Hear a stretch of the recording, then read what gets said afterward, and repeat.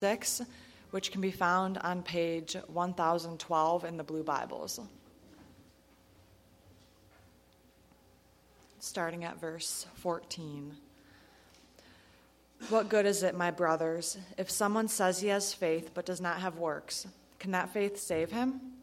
If a brother or sister is poorly clothed and lacking in daily food, and one of you says to them, "Go in peace, be warmed and filled," without giving them the things needed for the body, what good is that?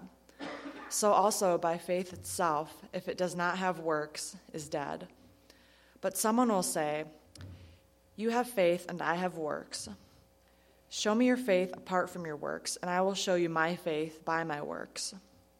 You believe that God is one, you do well. Even the demons believe and shudder. Do you want to be shown, you foolish person, that faith apart from works is useless? Was not Abraham our father justified by works when he offered up his son Isaac on the altar?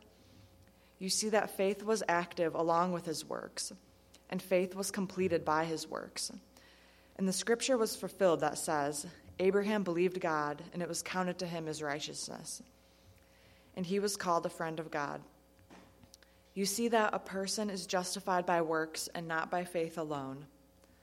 And in the same way, was not also Rahab the prostitute justified by works when she received the messengers and sent them out by another way? For as the body apart from the spirit is dead, so also faith apart from works is dead. This is the word of the Lord.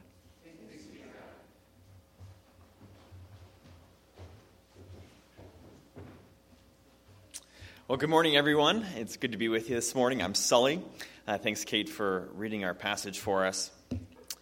I recently read a book called Liturgy of the Ordinary. Maybe you've seen this book. It's fairly popular. It's by Tish Harrison Warren.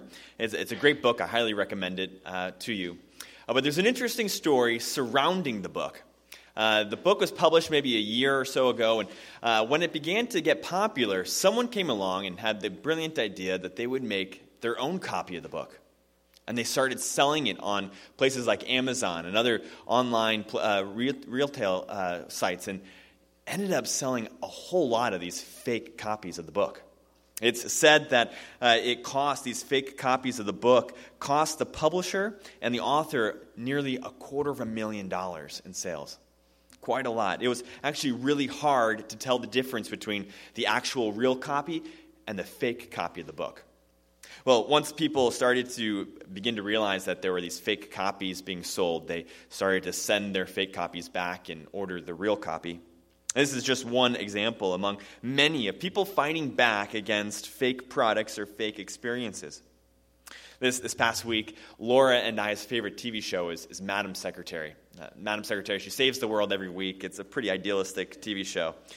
But we like it. And this past week, they did an episode on the issue of what they call deep fake videos. These videos that portray people doing things that they never did or saying things that they never said. You can imagine how detrimental this can be to someone's reputation, especially in a political campaign. Well, they're hard to distinguish between the fake videos and the true videos. We live in a world where I think we have this growing desire for authenticity, a growing desire for real experiences, authentic relationships, authentic products. And what we realize, though, is that it's becoming harder and harder to find authenticity. Today in our text, James, the author of our letter, is actually causing us to think a little bit about authenticity. And he doesn't want us to settle for inauthentic faith, fake faith. He calls it dead faith, useless faith. He wants us to see that true faith is far better. So, thankfully, unlike deep fake videos, it's easy to distinguish between dead faith and real faith. So today, if you have true saving faith, my prayer is that as you leave today, as you walk out of here, that, man, you would just feel so encouraged, so thankful, overwhelmed with gratitude that God has given you an incredible gift of true faith. That you would be confident that you have saving faith. And For others, though, this morning, I hope that your desire for the authentic, the true faith, would grow this morning as we look at the text before us. And that you would see the uselessness of dead faith. So saving faith is far more productive, far more powerful, so don't settle for anything less. As we get started, would you pray with me? Our Heavenly Father, life is too urgent and too important to mess around with fake, inauthentic things. So, Father, we come before you this morning and we ask that you would help us. Help us as we look at your scriptures today. Too often we settle for things that are similar to the real deal, but are not the real thing. Help us not to settle for anything less than true, reliable, saving faith. Show us today the beauty and the power of authentic faith. And I ask now, Lord, that you would guard my lips, that I would not speak anything that is not true and from your word.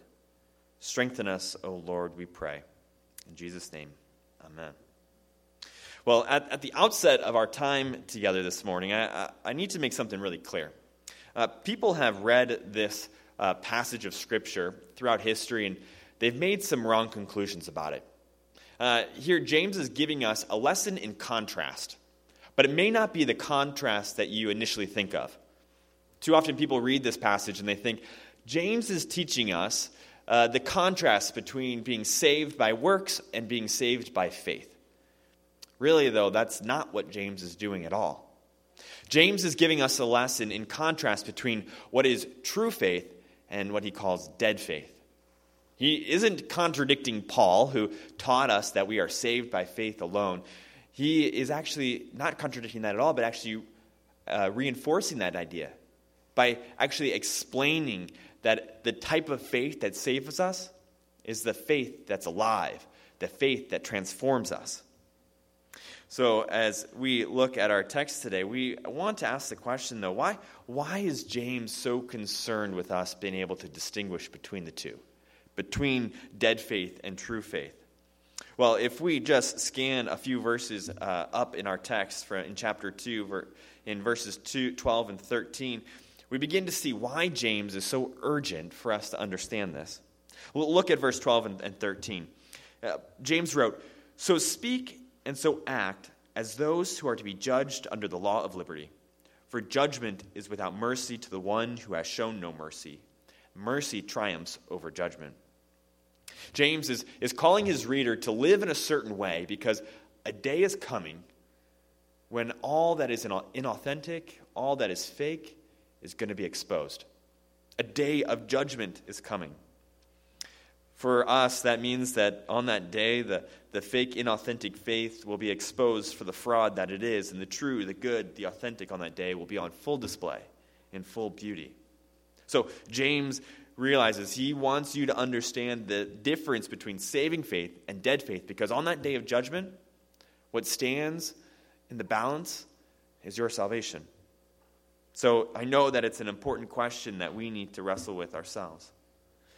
So as we look at our text today, I want to ask one simple question. The question is, how can you know that you have true saving faith? To answer that question, James takes us in a couple of different directions. He first gives us this provocative question about our faith in verses 14 through 17. And then he challenges us to prove our faith in verses 18 and 19. And then finally, in verses 20 through 26, he gives us two examples of people who had true faith. So as we try to answer this question, how can you know that you have true saving faith? I want to give you 4 characteristics of true saving faith. 2 things that it's not, and 2 things that it is. So as we look at our text, start back with me at verse 14 and try to pick up on the provocative question that James is asking here. Verses 14 goes like this. He says, "What good is it, my brothers, if someone says he has faith but does not have works? Can that faith save him? If a brother or sister is poorly clothed and lacking in daily food, and one of you says to them, 'Go in peace, be warmed and filled,' without giving them the things needed for the body, what good is that? So also faith by itself, if it does not have works, is dead." James has a way of kind of winding around to different topics. You may have, we've been in this book for a couple of weeks now, and it may seem like, wow, we're jumping from different topic to different topic. But really, James is going back. He sometimes has a circular logic. He returns to different ideas throughout his book. But he does give us some helpful hints as to when he's moving from one topic to another. And one of those hints that he's moving on from a topic is that he addresses his audience. Here he says, "What good is it, my brothers?" He addresses those that he's writing to. And my brothers would have referred to all of his readers, all of those who would have been hearing this book read out loud. So both the men, the women, and the children. He's calling us, hey, pay attention for a second. I got something different to tell you. And here he grabs our attention with this question. He says, what good is dead faith? What good is it? What good is faith that does not manifest itself in action?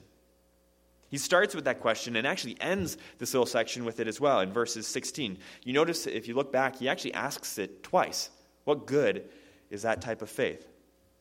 Well, he doesn't just put forward this question. He gives us an illustration so that we might know the answer to his question. The illustration is that of a person who sees a brother or sister who's in need, lacking in clothing, lacking in food, and simply wishes them well. Sees them and says, "Go in peace. I hope you find what you're looking for." I think this illustration may hit a little too close to home for some of us who commute to work, down to the loop and back, and every day we pass by people who are in need.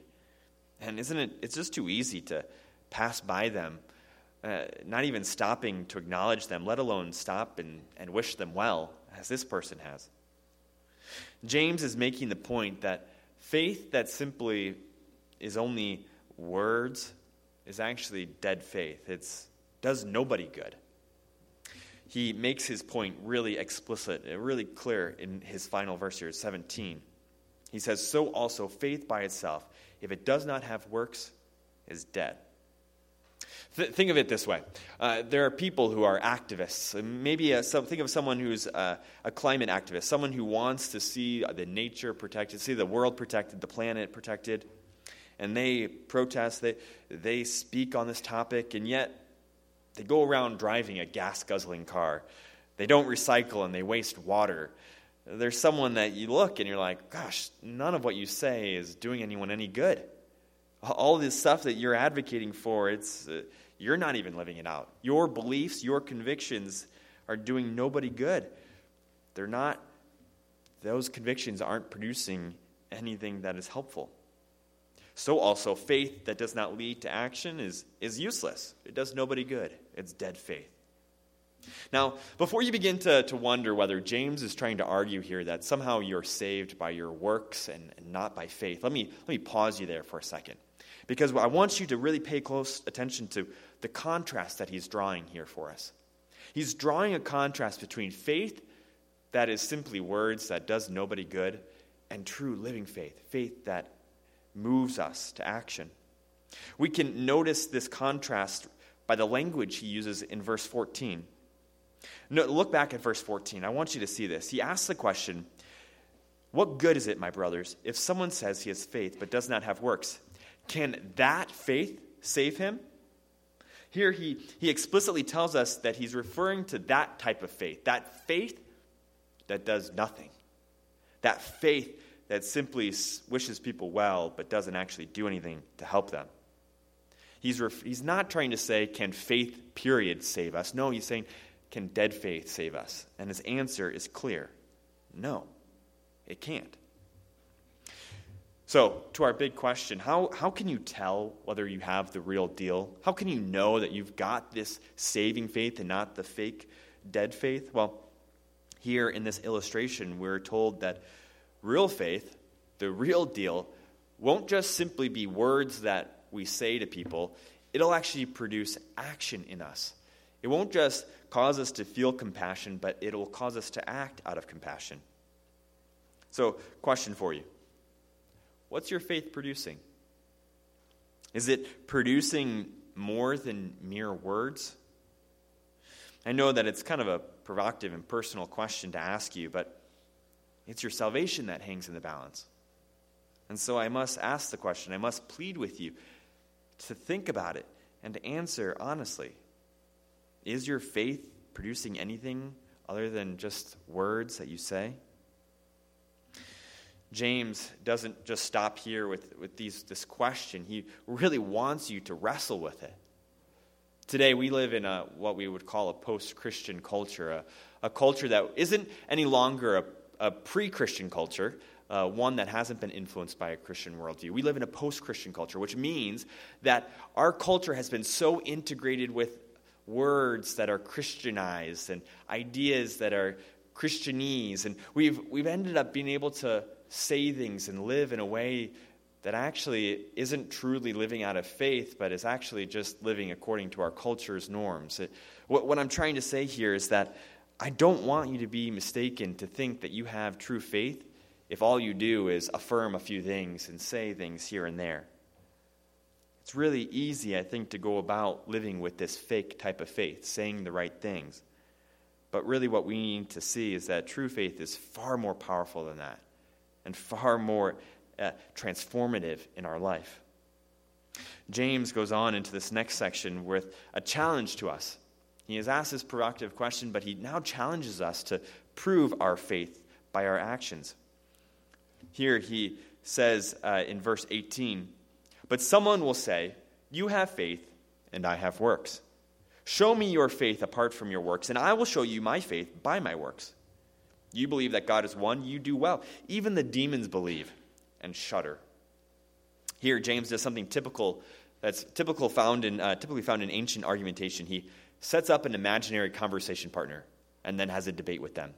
Here, his imaginary conversation partner says that he believes that faith and action don't always have to coincide with one another.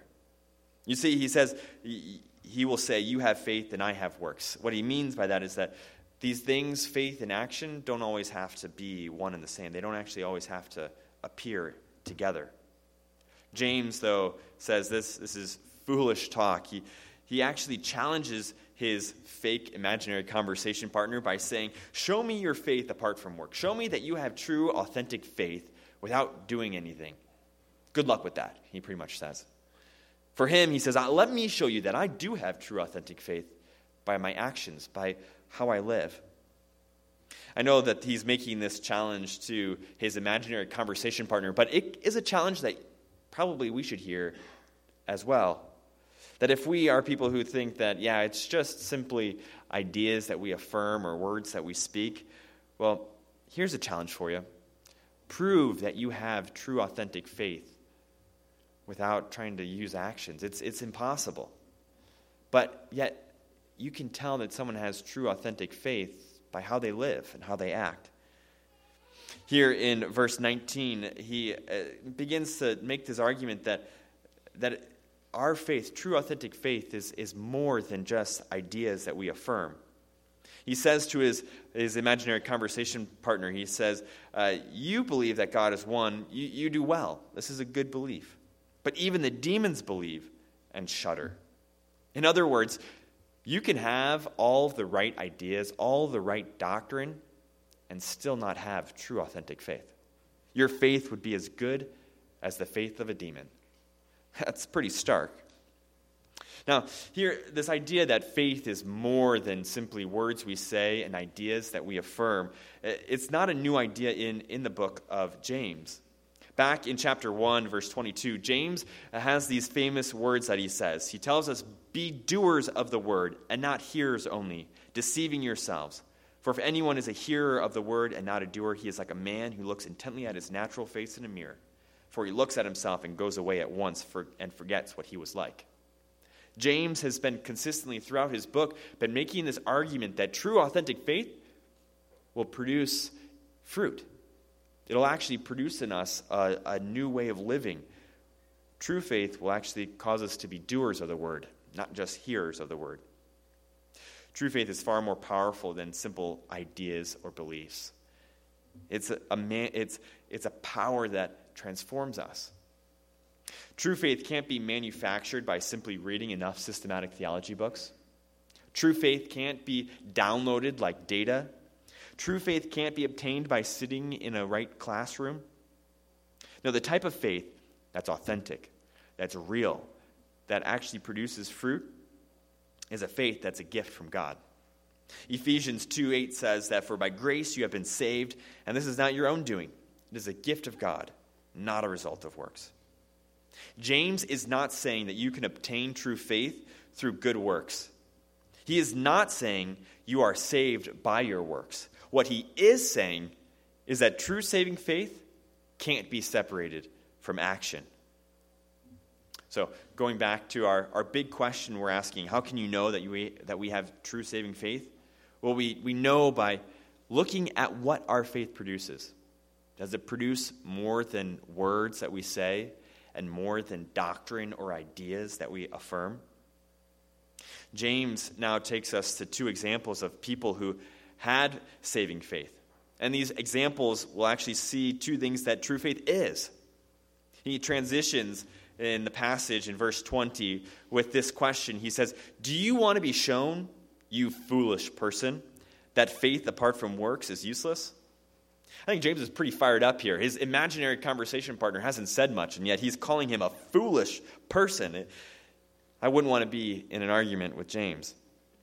Here he refers to this person as being ridiculous for ever thinking that faith, that true saving faith, would be separated from action. He calls that type of faith dead and also useless.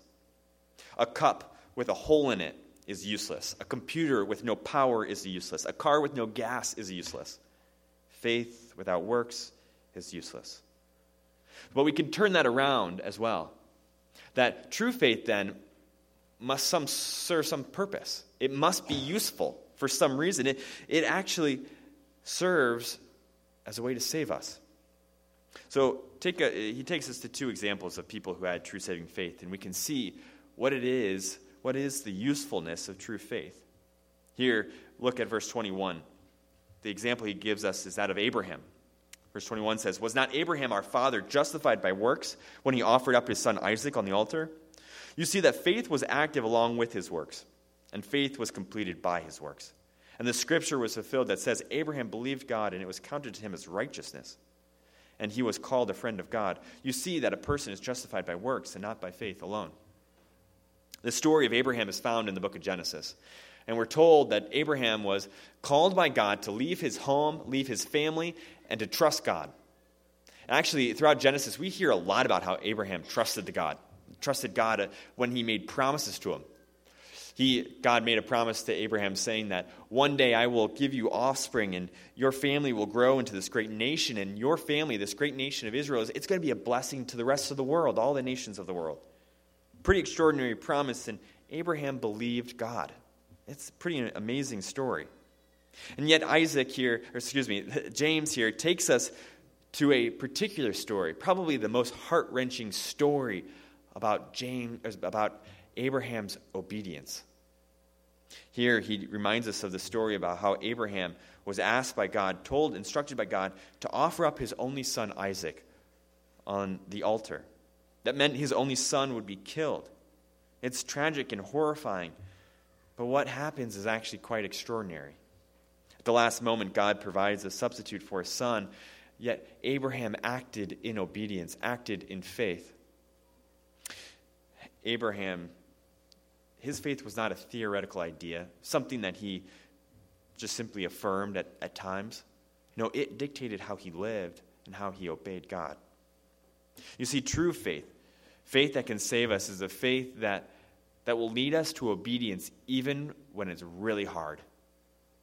As we ask ourselves, do we have true, authentic faith? Well, we got to ask ourselves, is our faith producing obedience in us?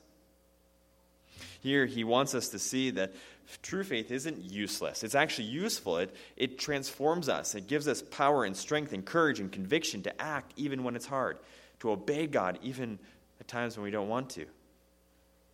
This last verse that I just read a few moments ago, verse 24, it's an interesting verse that sometimes people read out of context. He wrote in verse 24, "You see that a person is justified by works and not by faith alone." Some people read that and think, gosh, is he contradicting Paul, who taught that we are saved by faith alone? Again, we need to pause before we jump to any conclusions there and actually look at what he's saying in the context of his argument. He's saying that True faith is faith that will manifest itself in action. Dead faith, though, won't do anything. And thus that's a faith that won't justify us, won't save us. The Reformers used to say that we are saved by faith alone, but faith is never alone. What we mean by that is that it's faith that justifies us, but that faith is a faith that's transformative, that moves us, that causes us to actually obey God, just as Abraham obeyed God. What's really incredible here is that James reminds us that for those who obey God, who have this true saving faith, just like Abraham, we're called friends of God. A friend is someone who likes to spend time with you, likes to hear from you, puts up with you even when you're annoying. A friend is someone who cares for you and stands by you in difficult times. How incredible is it to think that you, a weak and flawed person, would be counted among those who God calls friend? That's what true saving faith can do. It'll produce obedience in us, and it will allow us to stand before God one day as his friend. So true faith, it's not mere words that we say. It's not mere right thoughts that we have. True faith leads to obedience. Finally, we come to the last example that he gives us of true faith, and it's in the person of Rahab. And Rahab gives us the example that true authentic faith, it will transform us to be more like Christ. And what that really looks like is that it'll transform our life into a life of service. As I read verse 25, notice the way in which Rahab served. Verse 25 says, "And in the same way, was not also Rahab the prostitute justified by works, when she received the messengers and sent them out by another way?" Rahab lived in Jericho, a town, a city that was going to be invaded by God's people and taken over by God's people. Joshua was leading the people of God at the time, and he sent a couple of spies ahead into Jericho.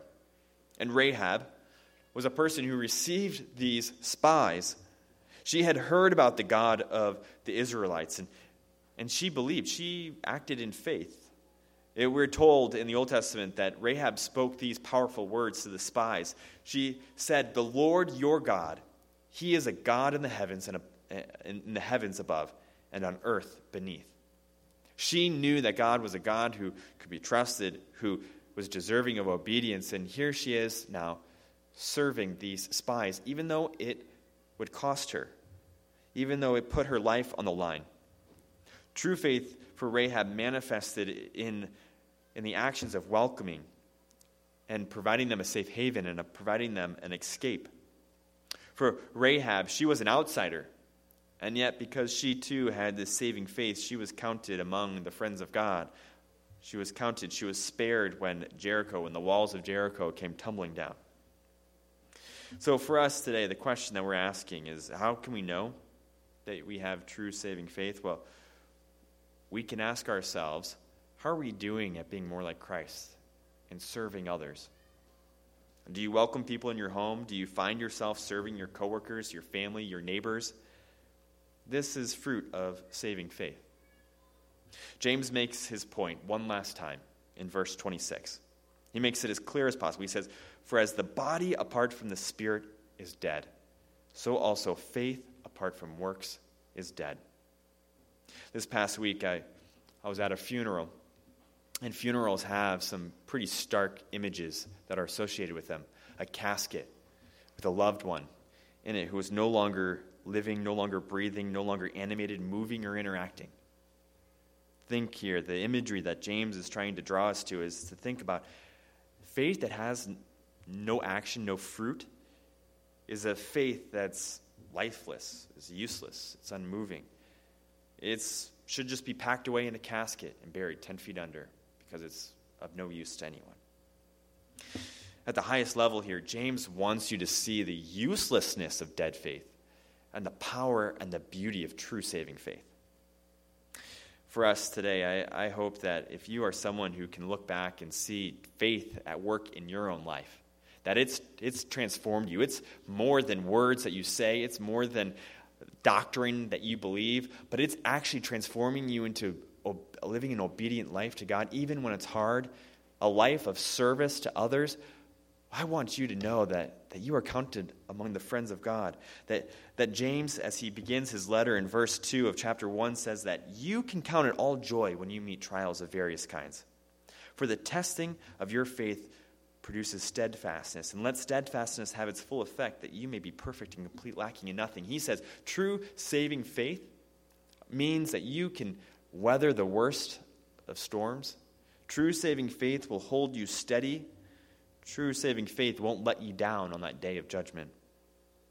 Today, if that is true for you, I hope that you find yourselves in the season of Thanksgiving full of gratitude, with your mind amazed at what a gift God has given you in saving faith. James, well, I'll say God doesn't want it to be a guessing game. He doesn't want it to be a guessing game about whether you have saving faith or not. He wants it to be clear as daylight. And so he says, look at what your faith is producing. Is it alive or is it dead?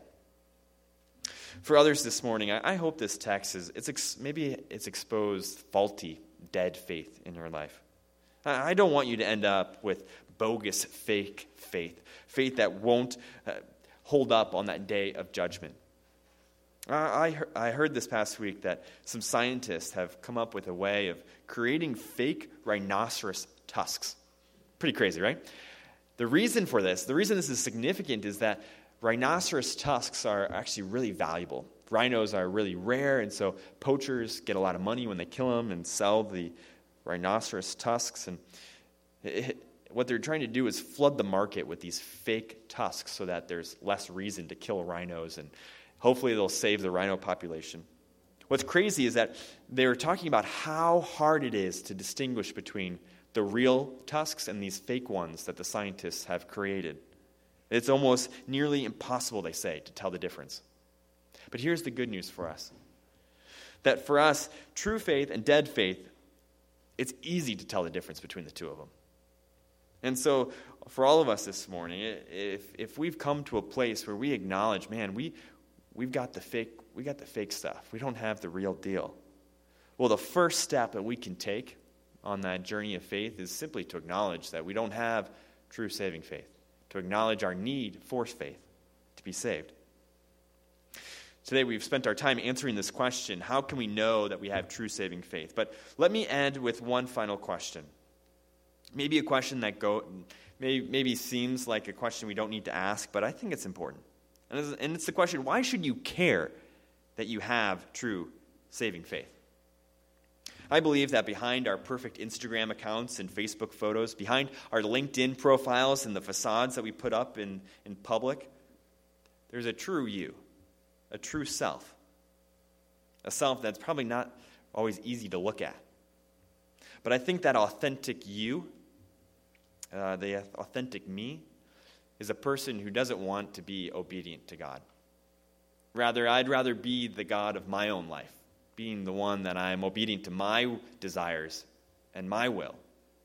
The authentic me is rather someone who doesn't want to be someone who serves others. No, I would prefer to be served.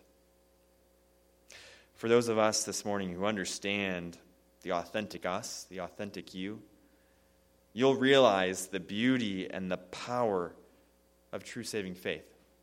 That it is faith that comes into us and actually transforms our rebel hearts to be a heart that desires to obey God and to serve others and to love. It's not just words we say or doctrine we believe.